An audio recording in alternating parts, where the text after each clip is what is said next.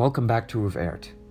It is nice to be back on the channel, and I want to thank everybody who joined me today in unwrapping this topic. I hope that you know and understand what holiday or event is coming up. Depends when you're watching this, but the resurrection, Easter. What is Easter? It's the resurrection of Jesus Christ. 3 days before they crucified him, he died a painful, terrifying death, and 3 days later, he rose. And so, in the light of that, I want to look at today at the power of his resurrection. And I got this topic from Philippians chapter 3, verses 7 to 11. Paul writes, "But whatever gain I had, I counted as loss for the sake of Christ. Indeed, I count everything as loss because of the surpassing worth of knowing Christ Jesus my Lord. For his sake I have suffered the loss of all things, and count them as rubbish, in order that I may gain Christ, and be found in him, not having a righteousness of my own that comes from the law, but that which comes through faith in Christ. The righteousness from God that depends on faith, that I may know him and the power of his resurrection, and may share his sufferings, becoming like him in his death, that by any means possible I may attain the resurrection from the dead." A packed passage here, but I want to focus on the 10th verse, that I may know him and the power of his resurrection. Paul understood something more meaningful in life.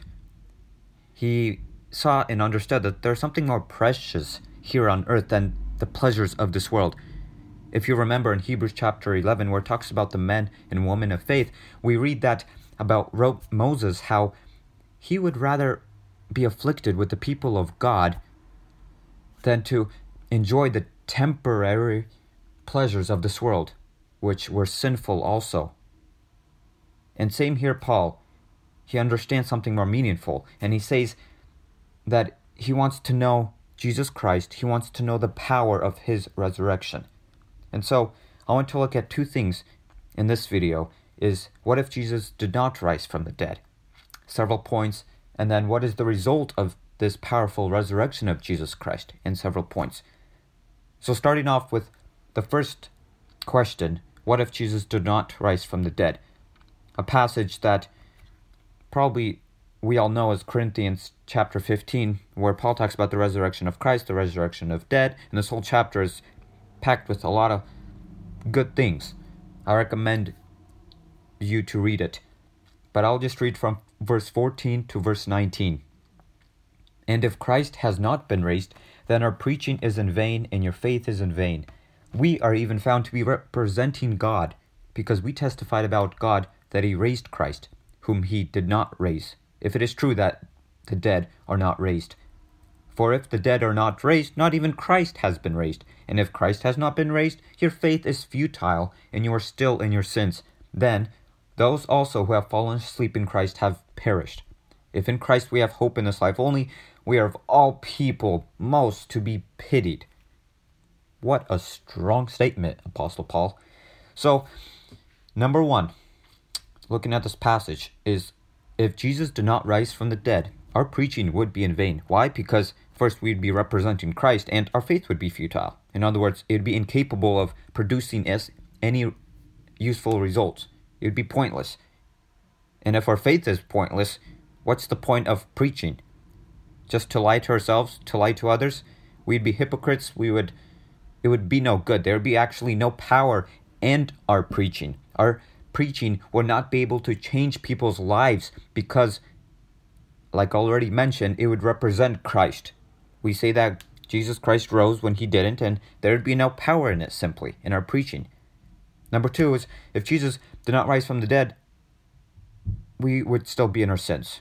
I think we should know that.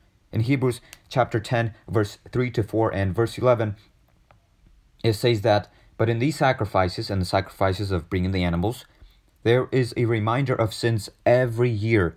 For it is impossible," I want to underline this word, impossible, "for the blood of bulls and goats to take away sins. And every priest stands daily at his service, offering repeatedly the same sacrifices, which can never take away sins."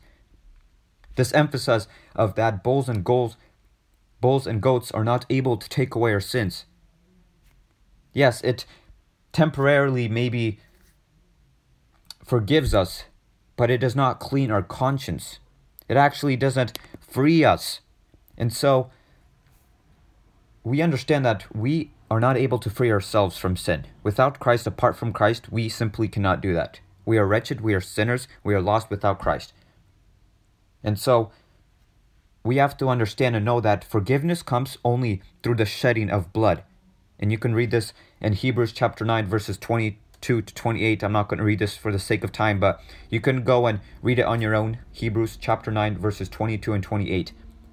But forgiveness comes only through the shedding of blood. And if Jesus did not rise, this leads to that his blood has no power. Which, if you think about it, we would still be bringing sacrifices to God. And just a side note here that if Jesus did not rise from the dead, he would have died like any other sacrifices. I don't personally know anywhere in the Word of God, and from any stories, maybe you do, but I don't. I did not find any where any animal was resurrected after it was sacrificed. So if Jesus would resurrect, he'd be actually the first sacrifice that would resurrect from the dead. And if he didn't, then he'd be just like any other animal. There'd be no difference between him or the other animals, which leads to no hope for any sinners. Because if we read in Romans 3:23, it says that we all have sinned, and we all have fallen short of the glory of God. And the next point is that if Jesus did not rise from the dead, then everybody who did fall asleep, those who did pass away, they're gone forever. There is no hope. And if they are not raised, then Jesus did not rise from the dead. Why? Because let's look at it like this. For the dead to rise, Jesus has to rise. I mean, I don't think we would rise without Jesus rising, because we are under his authority and under him.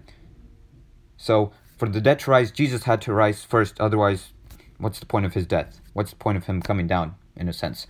So, my final point is that if Christ did not rise from the dead, that means death, which in the Word of God it says that it's God's enemy, is actually stronger than God.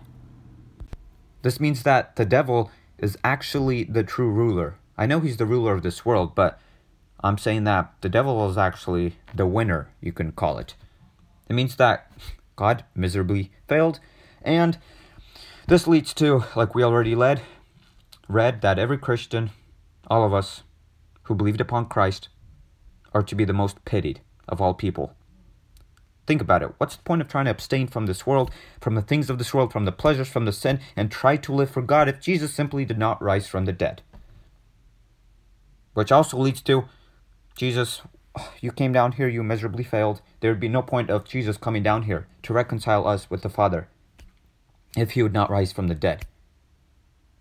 And I don't even know how we are still here if Jesus did not rise from the dead, because of all the evil and everything going on. I don't know if without Christ we would make it this far, but that's a side note. But, it says in Hebrews chapter 10, verse 10 and verse 12 to 18, Apostle Paul probably writes, "And by that will we have been sanctified through the offering of the body of Jesus Christ once and for all. But when Christ had offered for all time a single sacrifice for sins, he sat down at the right hand of God, waiting from that time until his enemies should be made a footstool for his foot. For by single offering he has perfected for all time those who are being sanctified. And the Holy Spirit also bears witness to us, for after saying, 'This is the covenant that I will make with them after those days, declares the Lord. I will put my laws on their hearts, write them on their minds.' Then he adds, 'I'll remember their sins and their lawless deeds no more.' Where there is forgiveness of these, there is no longer any offering for sin." And if we read in 1 Corinthians chapter 15, after Paul writes that if in Christ we have hope in this life only, we are of all people most to be pitied. And then he writes, "But in fact, Christ has been raised from the dead, the first fruits of those who have fallen asleep." The fact that he did rise from the dead means that his suffering and death actually have power. His blood, in fact, has the power to cleanse us. We can look at it as that it was confirmed or marked by his resurrection. Death was not able to hold him. And if it did not hold him, it's not able to hold us, those who put their trust in God. Like it says in 1 Corinthians chapter 15, verses 54 to 57, when the perishable puts on the imperishable, it's talking about us meeting Christ, and the mortal puts on immortality, then shall come to pass the saying that it is written, death is swallowed up in victory. O death, where is your victory? O death, where is your sting? The sting of death is sin, and the power of sin is the law. But thanks be to God, who gives us the victory through our Lord Jesus Christ. Hallelujah. This is a great passage, and it is amazing that Jesus actually rose from the dead. Death has no power, no dominion over us, nor Jesus Christ. And like it says here, the sting of death is sin, and the power of sin is the law, but the Word of God says we are set free from that. So, what is the result of this powerful resurrection of Jesus Christ? I want to first mention that the relationship between God and humanity is restored through his blood and resurrection. We look in Genesis where the relationship between humans and God was separated because of sin. When Jesus came down here, it was restored. He reconciled us with God. And how amazing is this? Also, we are set free from the bondage of sin, from slavery, simply put, because before Christ came into our lives, we were slaves to sin.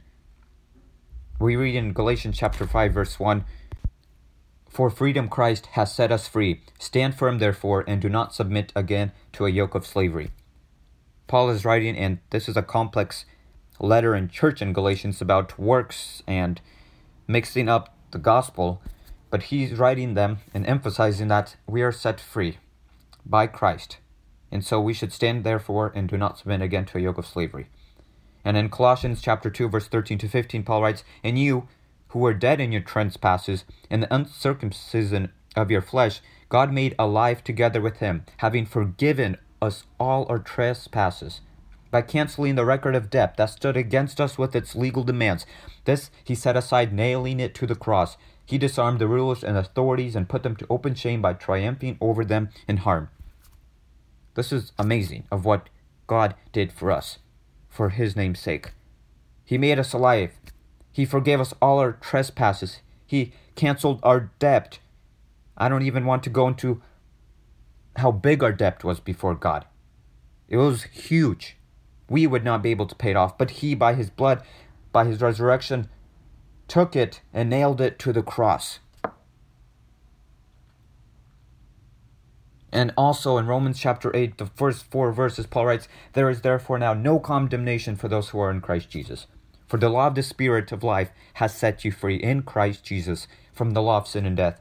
For God has done what the law, weakened by the flesh, could not do, by sending his own Son in the likeness of sinful flesh, and for sin he condemned sin in the flesh, in order that the righteous requirement of the law might be fulfilled in us, who walk not according to the flesh, but to the Spirit.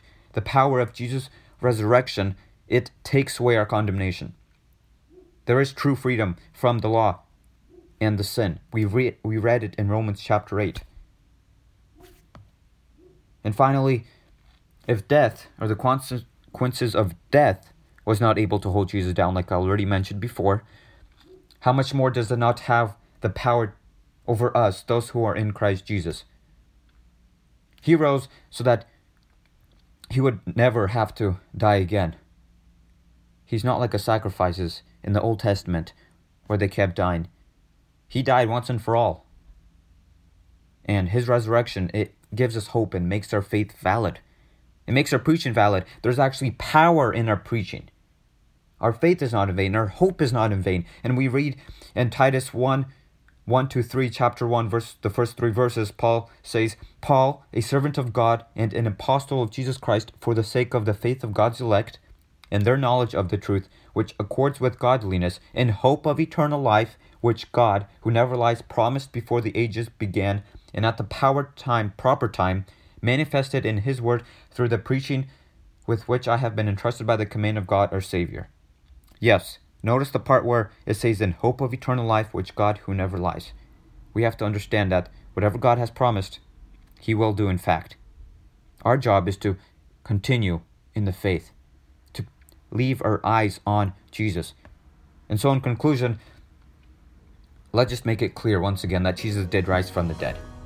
And there's so much power and value in it that I just don't know. We don't know yet. I don't even know if we will ever comprehend or experience God's power in full. But I know one thing for sure, that we can experience it more and more when we seek Him more earnestly. When we spend time more in His Word, in prayer, and seeking His face. I know for a fact when we sanctify ourselves, when we separate ourselves away from this world, from the pleasures, from the sins, and come closer to God, we will experience His power more and more. And then we are able to reflect this power and light unto others. And so, what are you waiting for? Go. Like, seriously, go and let someone know about this great, powerful event in history. Go let someone know that there is true freedom, that there is forgiveness, that there is love, that there is someone who cares. Go. Tell, because if you think about it, if you look into the Word of God, He did die a terrifying death for me and you. In the next video, I will briefly touch on ways that we can respond to this beautiful, miraculous resurrection of Jesus Christ. And if it's already up, click on the tab on the top right of your screen and that will take you there. God be with you all. God bless.